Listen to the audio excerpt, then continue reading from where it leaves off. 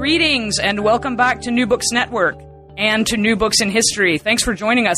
I'm Monica Black, your host, and I'm delighted today to have Michael D. Bailey, who is a historian and teaches at Iowa State University, with us today. He's going to be talking about his very exciting new book, Fearful Spirits, Reason Follies, The Boundaries of Superstition in Late Medieval Europe. It was just published this year by Cornell University Press, and it's a terrific book. I can attest to that myself. And it will appeal to a lot of different readers. It will appeal, I think, not only to those with interest in European medieval history, but also to folks of various geographic specialties who are interested in the history of magic, people who are interested in the history of science and of religion, of theology, of intellectual history, and lots of other things too. There's a long-standing tradition, or at least a tradition which has been in force, let's say, since at least the 19th century, of consigning superstition to past tense as something that, quote-unquote, we've all overcome, right? And, of course, the German sociologist Max Weber, in a famous lecture from 1918 called Science as a Vocation, famously said, quote, the fate of our times is characterized by by rationalization and intellectualization, and above all, by the disenchantment of the world. Michael, I think, would say, and he'll correct me if I'm wrong, Michael would say that this is the wrong way of approaching this issue, the issue of superstition and its meaning. Superstition is alive and well in our own world and our own time. And Michael's point in this very interesting book is to look at what counted as superstition in the High Middle Ages, and in this book that roughly means from 1300 to 1500, and what the consequences were of labeling a particular practice or idea superstitious. Michael begins the book with a very memorable and striking anecdote, and I'm going to ask him to tell you, gentle listener, about that anecdote right off the bat, because I think it's such a good way to get into the topic and into this very interesting book and to launch our discussion. So, Michael, I'm going to ask you about how you came to your topic, but first, can you tell us about that striking anecdote and how it kind of illuminates, or even, you could say, frames your entire book? Sure, Monica, absolutely. First of all, thanks for having me. I'm delighted to be here, delighted to be able to talk a little bit about superstitions old and new. Yes. So what happened was, this anecdote is that years ago, as I was really just starting this project, I'd only been working on it for maybe a year or so at that point, seriously, I got a little package in the mail. It was from my aunt. I opened it up. There was no note, no explanation of any kind, but it contained within it a little plastic statue of one St. Joseph the Realtor, which I later found out is a thing that you can buy you can certainly buy it online. You can get it in various religious bookstores, things like that. This is the thing that a little icon that people will plant in their yards in various ways when they need to sell their house. Right. To evoke the power of St. Joseph to help them sell this. It's not that I had a house. It's not anything like that was going on at the time, but my aunt knew I was starting to work on this topic of superstition. And she didn't include anything to explain this, but she obviously thought this little packaged statuette struck her as superstitious. And in fact, when I opened it up, what struck me most of all is it comes with a little instruction pamphlet printed on two sides of a piece of paper telling you how to use it. And one of the things the instruction pamphlet goes to great lengths to stress is that you must not use this statuette superstitiously. You must believe properly about the power that you're going to invoke. It's in this context, it's a Christian saint, so it's the power of the Christian God, and it's not any kind of energy imbued in this little statuette itself or anything like that. They go to great lengths to say most people bury this in their yard. They do it in various ways, but it doesn't really matter how or what you do with it. What matters is that you have faith. And that is exactly the sort of stricture that medieval theologians, canon lawyers, inquisitors, with a rather differing degree of stringency behind it, were telling people half a millennium before. What makes a practice superstitious is if you understand improperly what you're doing, or if you think improperly about the sort of power you're invoking to accomplish some end. So it really brought home to me that, not only do just superstitions still exist in the sense that, oh yeah, everybody knows black cat is bad luck, don't walk under a ladder, don't break a mirror, things like this, but really even the ways at least certain organizations really think about accessing divine power, operating in the natural world, achieving real-world effects, how those things shade off into superstition is, in some ways, there are, of course, huge differences, but in some ways still very much the same. So this gets to your point that, yeah, superstition really is still alive in the modern world. Yeah, fascinating. It's wonderful, and I like you, I was most impressed by the way that the idea of the pamphlet and the idea of that the people who the manufacturers of the little statuette were really concerned that people not misuse it. Mm-hmm. So yeah, it's wonderful. I thought it was such a good way to start the book. I wonder if you could now tell us, we sort of launched things a little bit differently than we would normally do in these interviews, but I thought it was such a striking anecdote that I wanted to get things going that way. Could you tell us maybe a little bit biographically about yourself? Whatever details you'd like to share are always interesting. And then please tell us how you came to the topic, because you've been, this is not your first book in let's say, broadly speaking, the area of magic and superstition. I wonder if you could talk to us a little bit about this particular book and its arguments and how you got to that set of arguments and that set of topics. Sure, absolutely. You're exactly right. I've been working, broadly speaking, on magic and magical things for far longer than I care to admit. It always sends a shudder when I think just how long it's been. And actually, it to some extent ties in with, I suppose, my at least academic biography. I was an undergraduate at Duke University long ago, in a previous millennium, as a matter of fact. And I was starting to get interested in things medieval, and I ended up taking a year-long graduate level course. What was a graduate pro seminar? I didn't really realize what these various distinctions were at the time. Sort of covering the Middle Ages. And what we were supposed to do is, in the first semester, do an annotated bibliography on some topic. And then in the second semester, we were supposed to write a paper. And obviously, the logical thing to do is write a paper on the topic you had researched already for your annotated bibliography. I did a bibliography on, on the spread of the rule of Saint Benedict in the early Middle Ages, which no disrespect to people who study the spread of the rule of Saint Benedict, I found it to be not up my alley. So I decided I needed to change topics and was flummoxing around. And I had just happened to pick up the book by Richard Kieckhefer, Magic in the Middle Ages, which had just been published back then. A little survey, and most important for my purposes, it had a wonderful and highly detailed bibliography in the back. And so I thought, here is my cheat sheet. I can get into the topic of medieval magic, which obviously sounded very interesting, and I will have my bibliography ready. So I started off there in that seminar. I ended up writing my senior thesis in history as an undergraduate on a magical topic. I went to graduate school. I stayed in that area. I ended up writing my dissertation and first book, then narrowed down to really the emergence of ideas of diabolical witchcraft and the earliest witch hunts, which really appears at the very end of the Middle Ages in the 15th century. And then I guess most basically, initially then I thought, I am done with this and I'm going to go on and do some other things, but that didn't work out. I got pulled back in somehow. And I think in general, I realized I had gotten a little bit too narrow, focusing in on just witchcraft, on just that particular dynamic. And that's actually, to speak historiographically for a second, that's something that really shapes this field. You get into the field of magic per se, broadly speaking, but then it's witchcraft studies that are really dominant. There's tons of books produced, so forth and so on.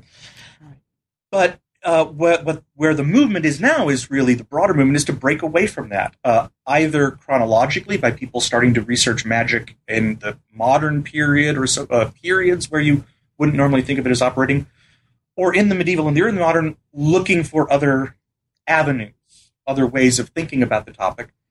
And as I started to think in those terms, that's how I came on superstition. Superstition as a category, as a term that gets thrown around by medieval writers, is, I would say, the broadest sort of term. Far broader than witchcraft, far broader even than magic. This is the term that medieval authors are using to describe things that we would think of as magical and hocus-pocusy and so forth and so on, in the broadest possible sense. And so I wanted to look at what would emerge and what might stay the same and what might be different about sort of the narratives we already know if you look at this category that is more their category than our category, or is at least as much their category as our category. We're not imposing it on them. So that's how I got to this particular book. Very interesting. So having said all of that, then, can you tell us what? Of course, this is the $24,000 question or whatever. But what was superstition in the late Middle Ages? Can you give us some examples and talk to us a little bit about how the category of superstition was being constructed over those couple of centuries, but also the sorts of influences that were being brought to bear on the category of superstition and the way that superstition itself and how people thought about it and what sorts of things they attributed to the superstitious. How were those things in flux in the moment that you're so interested in here? Mm-hmm, sure. Most basically speaking, superstition could be and was used to describe almost anything that a Christian writer, a religious authority of some kind, would view as improper religion. So magical practices were superstitious.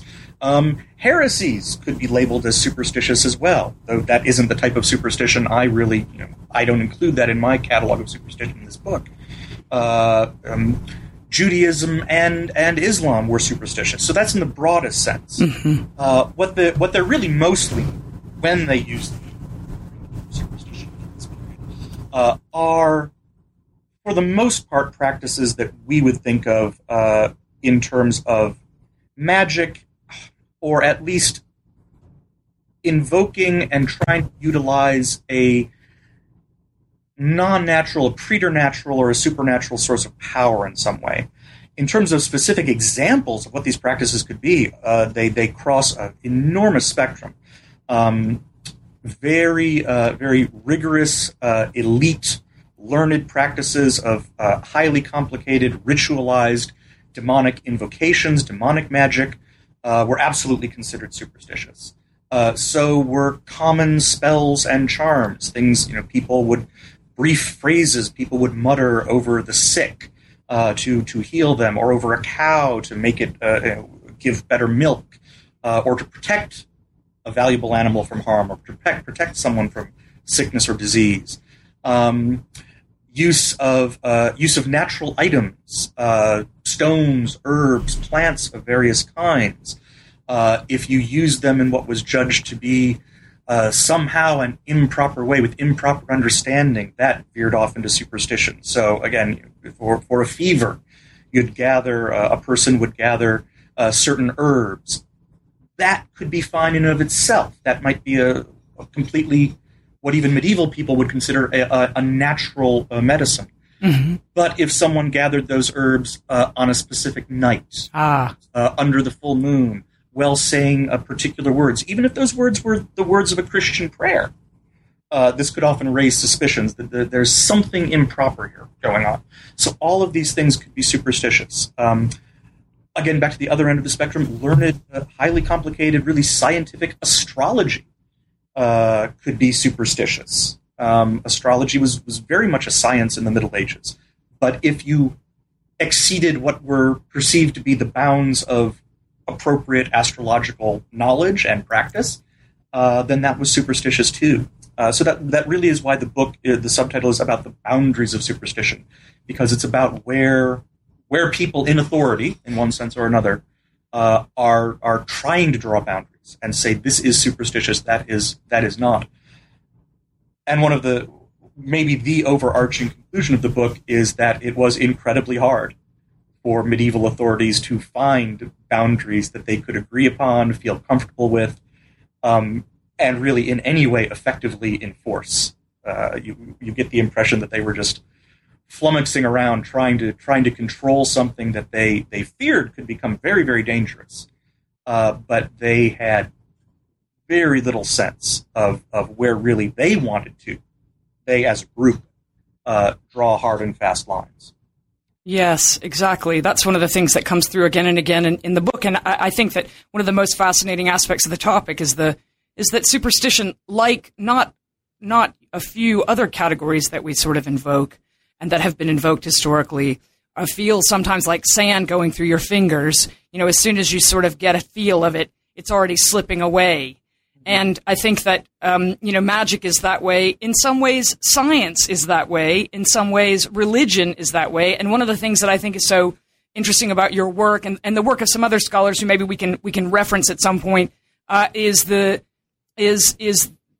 when you start writing about superstition or thinking about superstition, you're standing in the midst of all of these very complicated categories. And the evolution and historicity of these very complicated categories.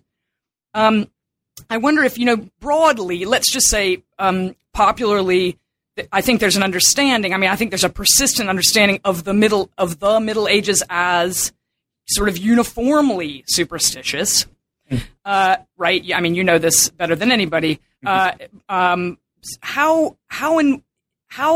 a modern historian, let's say, or a reader whose knowledge is principally of the more recent past. I mean, I am such a person. I'm a scholar of the 20th century in Europe. But how can a person reading your work who wants to get a more nuanced view of the Middle Ages and its intellectual life and its culture, what kinds of how does your work help us revise this sense that the Middle Ages were uniformly saturated with superstition? Mm-hmm. Of course, that comes really from early modern and really Enlightenment era discourse, establishing. Really, it's again just drawing the boundaries of superstition, but in a different place. What they were intent on doing is drawing boundaries around what they wanted to label as superstitious.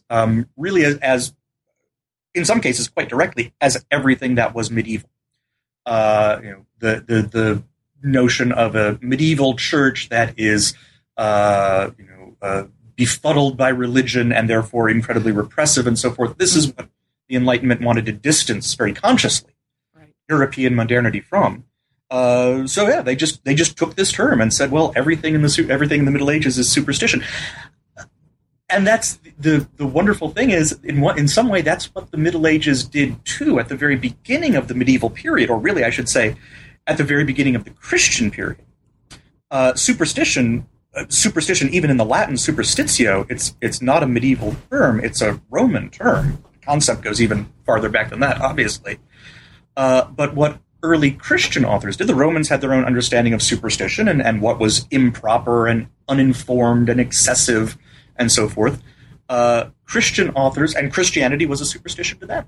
Yes. Came around and said, clearly we're not superstitious, therefore the thing we are not must be superstitious, and it must be completely superstitious.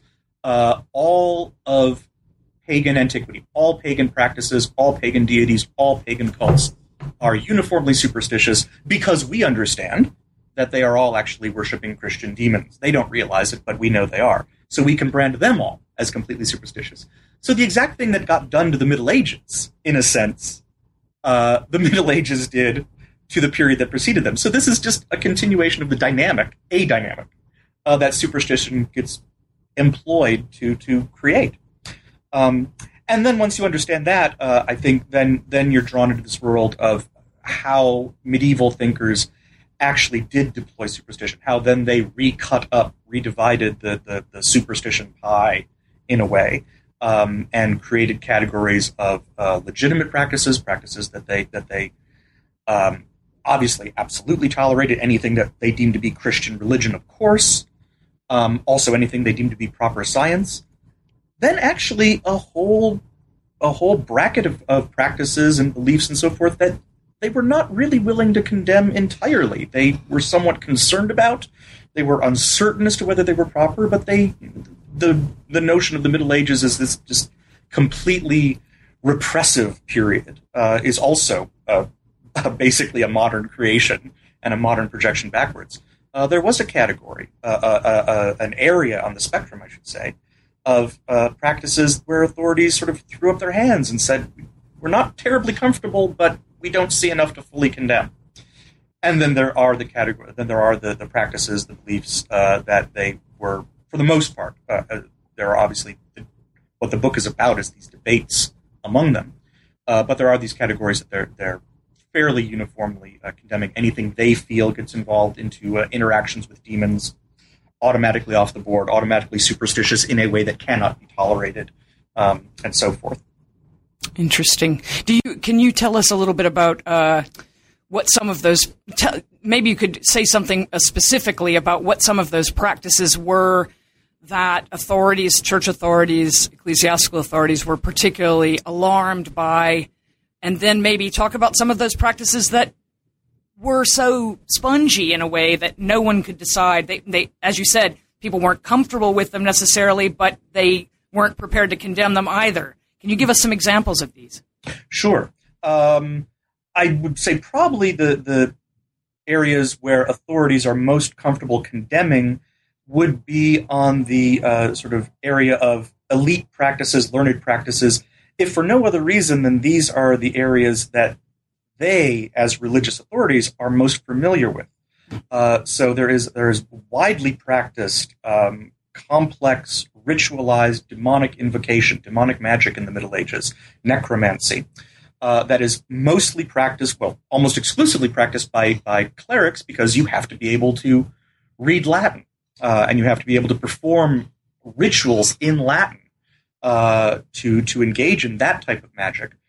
And really, those rites and so forth, some of them were quite explicitly demonic. The people who practiced them would have been very, I don't know if I should say they'd be very comfortable saying, but they would admit, if pressed, yes, I am summoning a demon. The trick for them as practitioners is that they believed, they were able to convince themselves that by their various rites and rituals, they would be able to control that demonic power. And what church authorities came in and said was, well, no, obviously you cannot. Obviously what you're doing is you're worshiping demons, you're making pacts with demons, whether you realize it or not. A demonic pact can be entirely tacit. You may not know you're in one, but you are. So those are quite explicit practices that raise all sorts of concerns. Then what happens is in this vast world of common practices, ordinary, everyday, like I say, healing charms, protective spells, infinite numbers of methods of divination. Who am I going to marry? Is the weather going to be good next week? At the crops now? These sorts of things. Sort of a vast array of just daily practices that are going on all across Europe in infinite forms, but in some particular categories. These are the things that really, I think, raise doubts in church authorities' minds. What they intellectually fear is that demons are lurking behind all of this stuff too. Ultimately, the worry is that demonic forces are going to be coming in, demonic corruption is going to be invoked somehow. But in fact, a lot of these practices are mostly, if not entirely, Christian. I mean, the things people are saying are Christian prayers or fragments of Christian prayers. They're writing bits of Bible verse, or they're getting somebody to write a bit of Bible verse for them, and they're laying it on the forehead of a sick person, of a person with fever. They're giving holy water to a person with a toothache to gargle. So they think of themselves as doing something entirely in accord with their religion and with accessing divine power. And authorities aren't entirely sure that they're not. But they still have this concern that they might not be, that they might be messing things up somehow. It becomes a matter of concern over education as well. Elite practitioners who are educated, they raise their own type of concerns, but at least the authorities, the critics of superstition who are writing against them tend to assume, well, they at least know what they're doing. They must know what they're doing is wrong. With this category of common practice, the concern is these people they don't really know what they're doing is wrong, and we're not actually entirely sure if it is wrong. But if it is wrong, and this is a great difference from the modern world, if it is wrong, if someone performs a superstitious action that happens to allow a demon to enter the equation, then that's a horrible and an unallowable corruption. Whereas in the modern world, obviously, we just say, oh, if you believe a black cat is bad luck, so what? Right. We may think that's silly or whatever, but we don't get all worked up over it. That's why medieval authorities could and did get very worked up over this. Yes. We do have our ideas. There are certainly ideas of our own time that people get worked up about, but black cats aren't really one of them. Although I must say that, this may interest you. I don't know. We have a black cat, and I was told by our veterinarian not to let our cat go out on Halloween because things might happen to our cat. I was kind of amazed by that. So anyway, I can imagine. Yeah, so I don't know. Whether people are doing that because they actually think it's a little demon in disguise, or because they're just kids on Halloween. Right, exactly. That's right. Yes, your point is very well taken. Absolutely. What was it about? A part of your book has to do with the fact that, in your estimation, this seems to have been a period of that was particularly unsettled in certain ways, where superstition was concerned. There was increased vigilance, so that something was prompting, or various circumstances were prompting increased vigilance concerning superstition. Can you talk about that? Sure. I would say, in general, and to speak in enormously sweeping terms that needless to say, sweep under the carpet a lot of things. What you have in the very early medieval period is this notion of using the category of superstition to oppose paganism. The obvious superstition in the world is paganism to them, and it's in the early medieval centuries still a very active type of paganism. So the target becomes relatively obvious. Then what happens over the medieval centuries? Europe becomes fairly thoroughly Christianized. There are heretical groups. There are small pockets of Jewish communities. There's Islam out there at the fringes of the Christian world. But within Europe, basically, people are Christian. Concern over superstition, or a discourse about superstition, continues, I should say.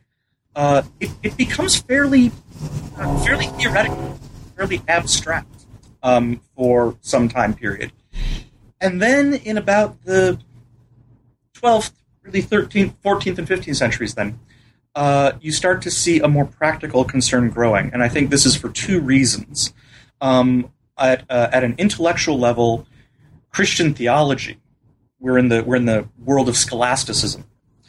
Scholasticism and scholastic systems are refining themselves. Universities are appearing in Europe.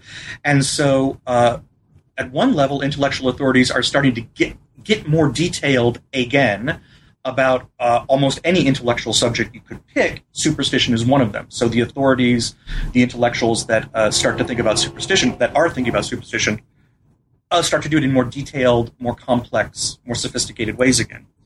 The other thing that's happening is that the church is really, in the high medieval centuries, starting to gear up its pastoral activity. The great watershed here that almost everybody who works in sort of pastoral history talks about is the Fourth Lateran Council in 1215. Issues a whole raft of decrees about how religion needs to get practiced on the ground, basically, how people need to think about and engage with their Christianity. One of the major ones is that people now are required to go to confession on a yearly basis.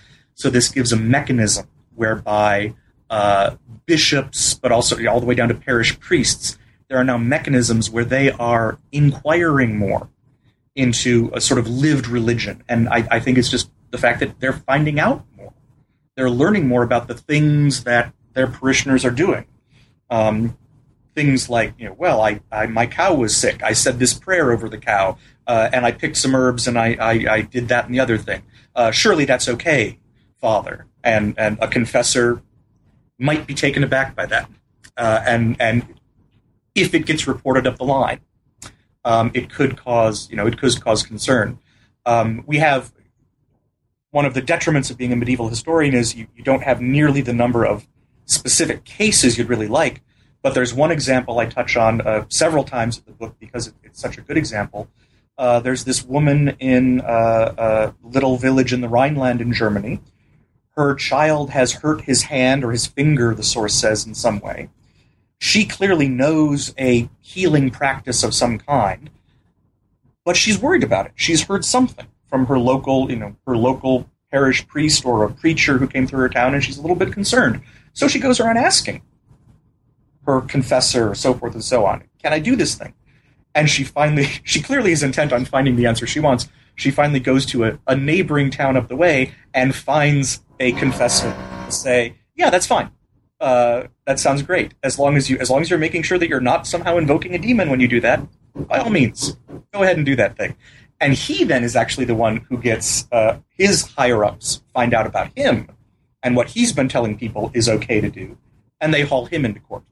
We have no idea whatever happened to the woman. She probably went back to her town, hopefully healed her young boy, and all was well. He got hauled into court.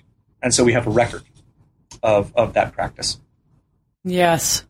I think that's such a particularly interesting story, and I also think what you were describing a moment ago about priests encountering the practices of people more and more frequently, how they're sort of learning about the people amongst whom they're living in a new way, and that's prompting all kinds of questions and concerns. It's really interesting. I mean, one of the you were talking about court records, and I was thinking ahead ahead to the to one of your later chapters, which deals with witchcraft and the famous witch hunter's manual.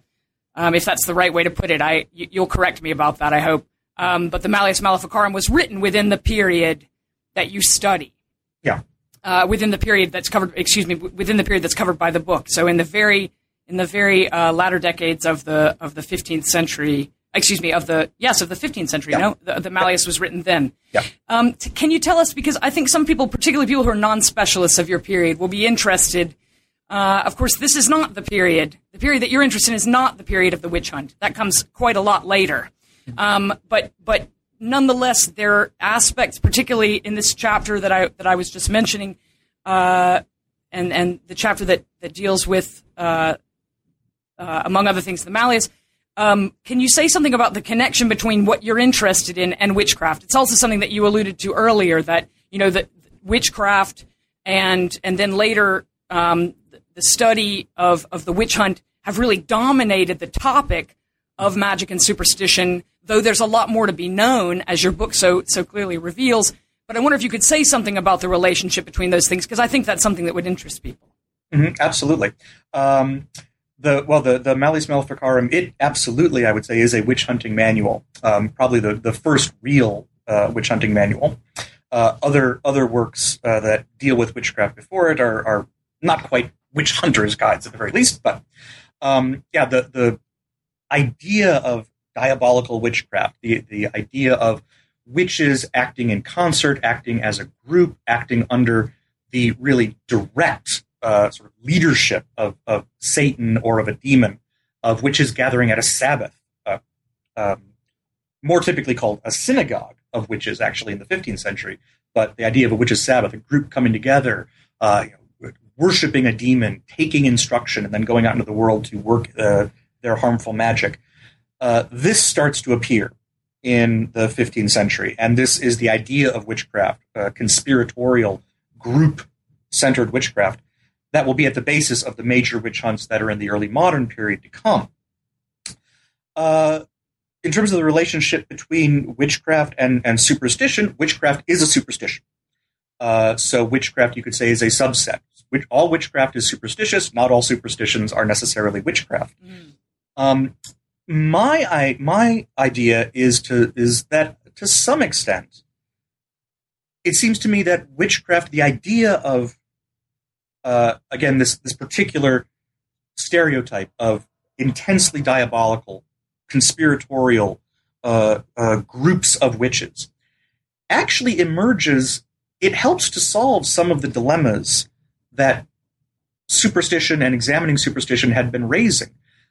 Once you convince yourself that there are people in the world like witches, and that witchcraft means, not just a woman on her own muttering a spell somewhere, here it would be to kill a cow, let's say, but that it means, groups gathering together, meeting with each other. Now there becomes more evidence, in a sense, even though the whole construct of the Sabbath is imaginary. It becomes evidence. You can get people to confess to it, and of course you can use torture to do that, or the threat of torture at the very least. And then you have your evidence. Now there's no doubt. There's no doubt that what these people are doing, they can't argue it might be good. You've confessed to me that you've gathered in a group and you've worshipped a demon. That obviously is what I understand to be superstitious, so I'm comfortable now categorizing you in a certain way. Yes. So that's sort of the most obvious relationship, and I would say that's the relationship that even scholars have thought about. Scholars who look at superstition in the Middle Ages, scholars who look at the beginnings of witchcraft, they see, witchcraft is emerging out of this broader area of concern. What then becomes interesting to me, as I thought about it more, and what I really try to do in that last chapter of the book, having already worked on witchcraft myself, I certainly didn't want to just rehash witchcraft yet again. But it suddenly struck me, in these works, in these proto-witch hunting manuals, and in the case of something like the Malleus, a really full-blown witch hunting manual, you do have discussions of other types of superstitious practices, mostly in the sense of things people might be doing to protect themselves from witchcraft. Spells, charms, natural herbs and unguents and so forth that they might think will protect them or their livestock or their children or whatever from attack by these witches. And the fascinating thing is that, for the most part, these authorities who are starting to write on now witchcraft in the 15th century and getting obviously very concerned about it, actually become, I would say in the scope of things, somewhat lenient toward this other type of superstition. The basic dynamic, as I describe, is it seems to be, well, at least it's not witchcraft. Whatever else they may be doing doesn't rise to the level of witchcraft. And since we absolutely want to combat witchcraft, we will create a what seems to be a strange little space for this. Now, of course, I'm working entirely with these manuals, with these sort of theoretical intellectual works. A question would be how much of this would get reflected in actual trials. But as I say in the book, people do certainly work on witch trials in the Middle Ages, but the trial records are so much less than what we have for the early modern period. You can't do the sort of surveying that we could do in the early modern period. Nevertheless, you find in this literature, Heinrich Kramer, the feared author of the Malleus himself, at one point says, I've encountered these women. He says he's encountered them, whether they're real or not, or just a device he's using. He says, I've encountered these women. When they think their cow has been bewitched, they perform this spell over it, and I think the spell it explicitly calls on the power of the devil to identify, get the cow, in essence, to identify what witch has bewitched it. But at least it's not witchcraft. Right. So, they may be brushing against demonic magic. I wouldn't say it's great. I'd much rather they, try to use a nice sacrament of the church or just kneel down and pray or something. But in the grand sweep of things, at least it's not witchcraft, which is a remarkable thing for someone of his reputation to be saying. Yeah, I have to agree. That's fascinating, too. I wonder if, a lot of times, when you conducted an enormous amount of research to write this book, you read an enormous number of texts. You had ideas about what they would contain before you read them, and many of them you had probably read before, and then you read them again with new eyes, and you learned new things.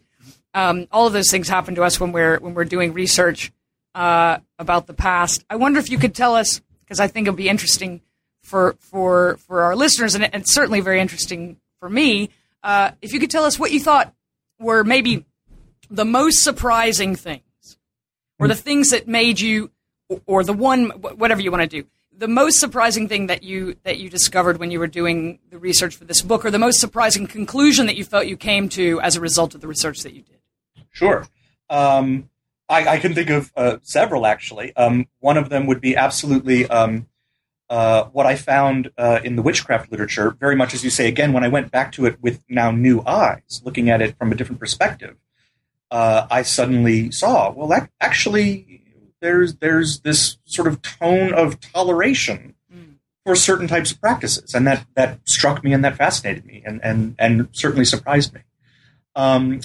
The other aspect that always surprised me as I was working through the sources was when you come across either an author who is himself very tolerant, and there are a handful, and they make wonderful counterpoints, so they're interspersed throughout the book. But there are a few authors who really are just quite tolerant. They acknowledge the theoretical framework. They say, yes, if anything gets into the realm of the demonic, that's obviously horrible.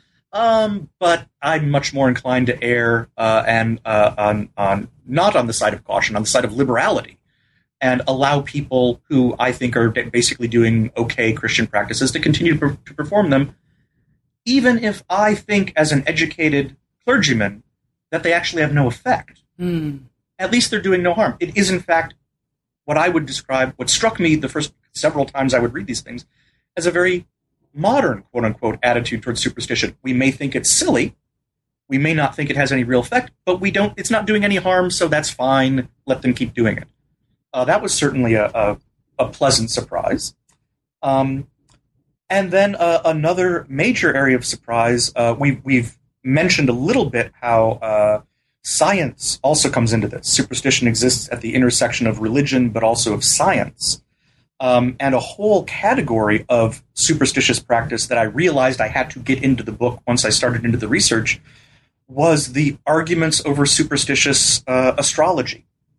And an elite practice. Well, ordinary people can prognosticate by the stars too, but in the Middle Ages, astrology is an elite practice. It takes place at universities. It is in many ways a legitimated science, but then there are these improper forms of it or excessive uses of it that are deemed to be superstitious. And there actually, again, in a lot of cases, a lot of the arguments that you get from critics are when an astrologer veers outside of legitimate science, natural philosophy, and gets into a superstitious aspect of his craft, what we really are concerned about are that demons are entering in, somehow corrupting the process, and so that leads back to sort of what might be called a standard, a sort of a religious criticism of superstition. But there are also a few highly placed figures, intellectual figures, mainly at the University of Paris in the 14th century, who dispense with that altogether. They say, yes, there are certainly superstitious aspects to astrology. I'm mixing up my terminology, by the way, because medieval authors constantly just go back and forth. They say astronomy, they say astrology. It's all very confusing in terms of their use of terminologies. But there are a few authors who say, yes, we absolutely think there are excessive and improper and uninformed and therefore superstitious components to astrology, but not ones that particularly involve demons. And that struck me, again, to talk about how, people imagine there's this tremendous divide between the Middle Ages and the modern period. In so many ways there are. But that was a moment where I thought, well, then, that is in fact how the modern conception of superstition again gets formulated. It's not something that is a religious error. It's a error in science. You're not understanding the operations of the physical universe. You're not understanding physics properly. Yes. And that is what makes you superstitious. So those, I would say, would be the three big categories of surprise. Yeah. Research. Absolutely. I think that those particular points that you made will be really surprising to people who read the book too, and will be, I think that anyone who reads the book will be enriched, particularly people, I would say, again, who aren't specialists in your time period. I think that all of those things will strike them as quite not exactly what they brought brought to the book when they started reading it. And certainly I learned a great deal and enjoyed reading your book very much. I wonder if we've impinged on your time enough now, I think, and you've been so generous with us and shared your time with us. I wonder if we could just maybe ask you a couple of last questions, and then we'll let you go because we know you have thousands of books to read and lots of other things to write. So, and we'll be excited to hear what you're going to be working on next. And that's what I wanted to ask you. If you could maybe tell us a little bit about what you're working on now, and if it's related to this work, great. And if it's a completely, if it's a departure for you, that's great too. We'd love to hear about it. Mm-hmm. The nascent next big project is going to be ultimately a departure, although I'm working to make it more of a transition. I've gotten, in the course of working on Superstition here, I've gotten really quite interested in the idea of false religion and religious falsity in the Middle Ages. Obviously a huge topic. What are the categories of concern? Where are medieval authorities, and at various points in time within the Middle Ages, what are they categorizing as false religion that is of concern to them at that moment? This is, as I say, really a transition from the superstition topic, because superstition is itself, one aspect of it is that it's false religion, wrong religion. You're believing things wrongly. You're getting your theology wrong. You're understanding the operations of divine and demonic power in the world in an improper way, and you're engaging with them in improper ways. Mm-hmm. So I'm transitioning from just superstition, sort of as I went from magic. I said, well, I wanted to get broader than that. I'll take on this topic of superstition. Now I've just gone completely insane, and I've decided from superstition I want to take on the idea of just false religion. What does that mean in the Middle Ages? Yeah, huge topic. So, yes. Whether... And when you say the Middle Ages this time, can you give us a time frame? Will you be again dealing with the late Middle Ages? This is going to push earlier. I'm not so foolish as to try to make it cover the entirety of the Middle Ages, all the way from, say, 400 on up. But this time, I think I'm going to be basically covering from about 1000 to 1500. My bookends are going to be the Gregorian Reform in the 11th century, and then up to the Reformation, because the Reformation, in some ways, I actually don't think changes all that much, but adds so much to how these topics get talked about, and changes the context. It doesn't change the essential structures of the ideas, but it changes the context in which they get framed so dramatically that it's an obvious place to stop. So, yeah, a mere 500 years. And inevitably, I'll find out that I've already found out that obviously I also have to go back to Augustine, because, of course, everything that every theologian says about lying and falsity and hypocrisy in the Middle Ages comes from Augustine. So I have to go back to the 400s anyway. Anyway, right. Absolutely. Right. Here's what everybody really wants to know now, Michael, at the conclusion of your wonderful talk. What are your superstitions? Come on, you must have one. I have actually, I think because of this project, I try really hard not to be superstitious. Uh-huh. There is also an anecdote I mentioned in this book in the student union here on my campus. Yes. There's this zodiac that no one is supposed to step on, embedded in the floor, and I deliberately step on that thing every time I walk over it. But you don't consider that a superstition. But I will tell you this. One thing that I do, I just have to admit to it. If I'm in my car and I see a car, I pass a car that's broken down by the side of the road. I've done this for years. I knock on quote-unquote wood. Of course, there's not a speck of wood in my car, but I knock on some piece of plastic in my car. I do that motion. I don't even know how I started doing that, but it is so automatic. And if I tried to stop myself from doing that, I think I would actually feel very strange. And actually would probably start to think, well, now what's going to happen? What have I done by breaking this? For me, somehow it's the length of time I've been performing this ritual. What will happen? So I will cop to that superstition. Okay. Whether it's interesting or not, I don't know. It's very interesting. And our talk was very interesting. And I want to thank you, Michael D. Bailey, for for spending, a good bit of time, a good bit of your life with us today. It was really, really enjoyable. Your book is called Fearful Spirits, Reasoned Follies, The Boundaries of Superstition in Late Medieval Europe, published just this year by Cornell University Press.